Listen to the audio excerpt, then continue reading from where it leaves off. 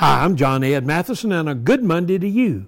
43 people were recently involved in a scandal involving a Saudi Arabian beauty pageant for camels.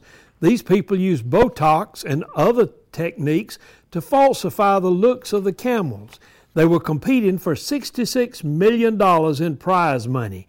The camels were judged on their posture and the shape of their head, neck, and hump.